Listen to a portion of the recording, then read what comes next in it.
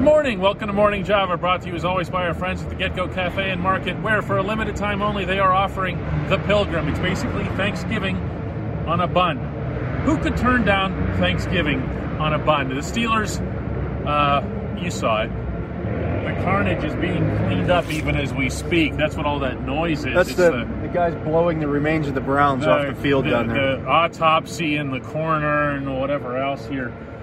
Let's start with this from a statement perspective. Mike Tomlin, of course, hates statements. The Steelers themselves probably aren't all that big on statements, but it is one. I'm sorry. You talk with what you do on the field. Yes. This has been the problem for a long time with the Browns and the Bengals. Your talk is done on the field, not before the game, not after the game. At least when with the Ravens, they do their talking on the field as well. You can't talk yourself into being a good football team. You have to show it.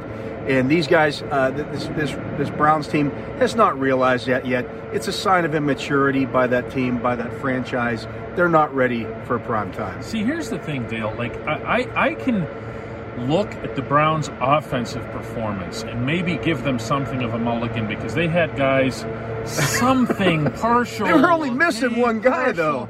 Yeah, but they came in banged up and sick and whatever else here. I mean, OBJ was just cleared, the day before as not having COVID and whatever, but he was sick. Baker Mayfield played with the bad ribs. They're going to be sick when they watch OBJ's film after this game. And Jarvis Landry wasn't any good either, although he was better than the other two. But without Nick Chubb, let's not forget that he was missing here. Kareem Hunt isn't that guy.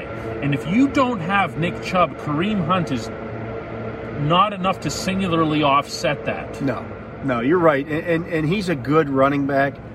Chubb is a great running back, one of the top 5 in the league. Agreed. And, without him, their rushing offense has not been the same the past 2 weeks. And quite frankly, the Steelers dominated what was supposed to be the strength of that Browns team. Dominated. Yes, and then they went in the other direction, for which the Browns have virtually no excuse, because the guys that they had missing on defense were their safeties. And really, the Steelers did have a couple of deep plays and whatever, but it's not like you could look at the tape of what the Steelers did offensively and say, oh, they just blew them apart because they didn't have their safeties. They just out-physicaled them. They out-everything them up front. I thought particularly to the right side of the line. And again, listen to what we're talking about here. It's Kevin Dotson and Chuks Okorafor over there. Yeah, they were moving Myles Garrett all over the line, seeing where he had some kind of advantage, and it turned out to be nowhere. None. And the best part was when Garrett lines up 5 miles, no pun intended, to the right of the line and then gets called for broaching the line of scrimmage early. That's when you've won.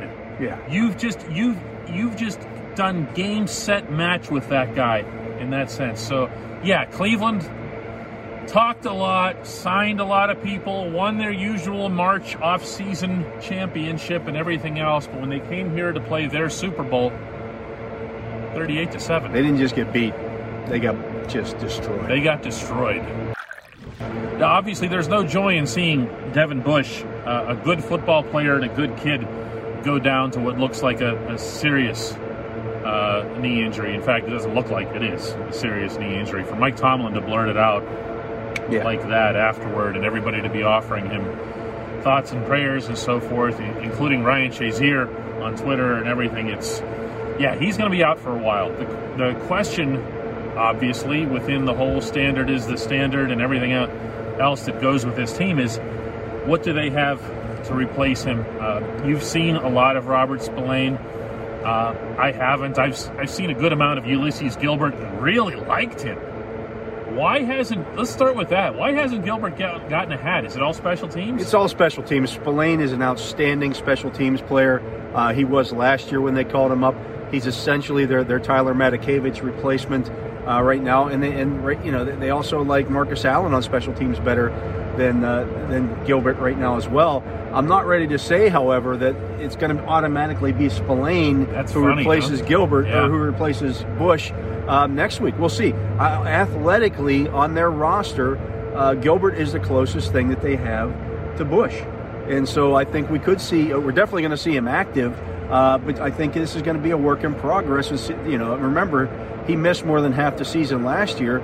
With no preseason this year, it's going to be awfully difficult for him to get acclimated into the defense. In the meantime, Spillane has been a guy who is assignment sound. You saw him making plays on the field today. We saw one. Yeah, athletically, he's not. You know what I'm talking about. Yeah. Oh yeah. Jeez. He brings the wood. There's no doubt about it. He's a more athletic version of Tyler Matakevich. Okay, well, that's not what anybody wanted to hear. So let's. But Matakevich was a good foot. I mean, no. A solid backup. I know. But when you're thinking of long term, right? Okay, you're thinking. Yeah, I'm still picturing Tyler Matakevich just getting steamrolled up the middle on the run, which is obviously something that you wouldn't want. This guy, he seemed pretty sound. He's a good football player against the run. Spillane did. I look at Ulysses Gilbert and I wonder if he doesn't get a chance just because, let's say that your priority between Keith Butler and Mike Tomlin becomes, listen, we like what we have overall defensively. We really don't want to change it. We don't want to mess with it too much. So we had Devin Bush doing, despite not great numbers and not great splash, although he had the half sack here in the first half, he was doing terrific by all accounts at making sure that the other team couldn't do little screen passes over your blitz. Yeah, he's been really good in the running. That's hard to replace, Dale. Yeah. Well, there's no doubt about it. I do think, however, what you may end up seeing, and maybe it won't be next week, but down the road, it wouldn't surprise me, if it's Vince Williams and Spillane on early downs, and then Gilbert comes in on passing downs. That makes a lot of sense too, and also you can also do more sub-package stuff too. But I don't want to underplay Devin Bush. He was an every down back. Every down, consistent. Bud Dupree just called him a max effort, a high effort guy. That's something that your teammates notice, not just in games but also in practices. Wishing the best for him and his recovery.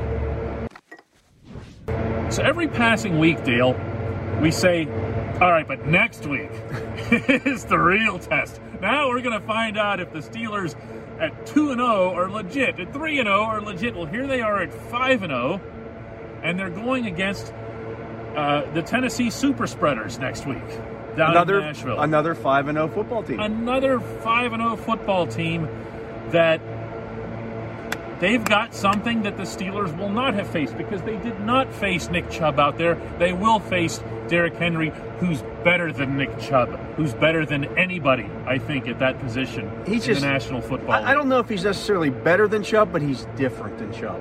He is a big back. He's the biggest.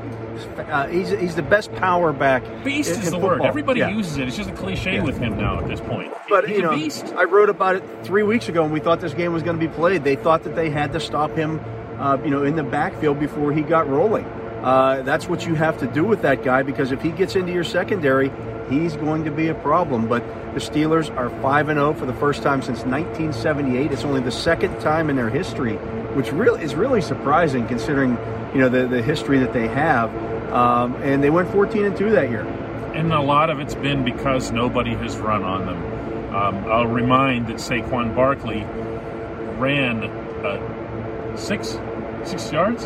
Yeah, he got. Okay, well, 15, I think. Whatever it was, yeah. They haven't had anybody run on them yet. Yes, Miles Sanders had the one big break for the Eagles. Whatever. He had 6 yards on his other 10 carries. I was going to say, there wasn't a whole lot there for the Woodland Hills kid after that. But Derrick Henry he's special. Yeah. And it's going to require some kind of extra effort. But then, honestly, Dale, if we turn this around and look at this from the Nashville perspective and ask yourself instead, how is my guy going to run against Cam Hayward? Stephon Tuitt, by the way. Just playing outstanding football. And you called last week that he was going to dominate Chris Hubbard, but even then you were wrong because he did way more than that. Yeah, he destroyed Hubbard. That was not interesting. Vince Williams is obviously now going to have an extra burden on him as the main inside linebacker, but he's also a terrific run stopper. And I'm not even mentioning the fact that the rest of the team is pretty good at it. Yeah, I mean, who seals the edge better than Bud Dupree. They came into this game averaging a tackle for a loss or a tackle for no gain in the running game 33% of the time. Now, I'm no mathematician, but that means that 1 out of every 3 runs against him ends in no gain or a loss of yardage. That's stuff from the 90s, Dale. That's stuff that you don't see in the 50s. NFL. Yeah, no. You know what I'm saying? Yeah. You just don't see that in the NFL anymore. You don't see a defense doing that to anybody, and that's why Derrick Henry has continuously gotten his runs. We don't have to wonder what the Steelers' planning sessions will look like this week. They're the same that they would have been had that original game been played, which is nothing other than stopping Derrick Henry. Whatever else you want to beat us with, beat us with. We are not letting that guy run the ball. And we've seen those plans. We've seen them enacted against the Steelers. Remember, John Harbaugh used to do that against Le'Veon Bell, where he just said, I don't care what happens. You are not running the ball. We will put 12 guys at the line. We will not let you run the ball. Yeah, and it seems like an outdated way of doing things in today's NFL. But, man, if you stop the run and force a team to pass, that's where mistakes happen. It's much easier to make a mistake in the passing game than it is in the running game, and especially if they're not going to call holding, which we did finally see a couple plays today. I saw a holding. That should be the only thing we talked about, is that we saw a holding penalty called. Two of them.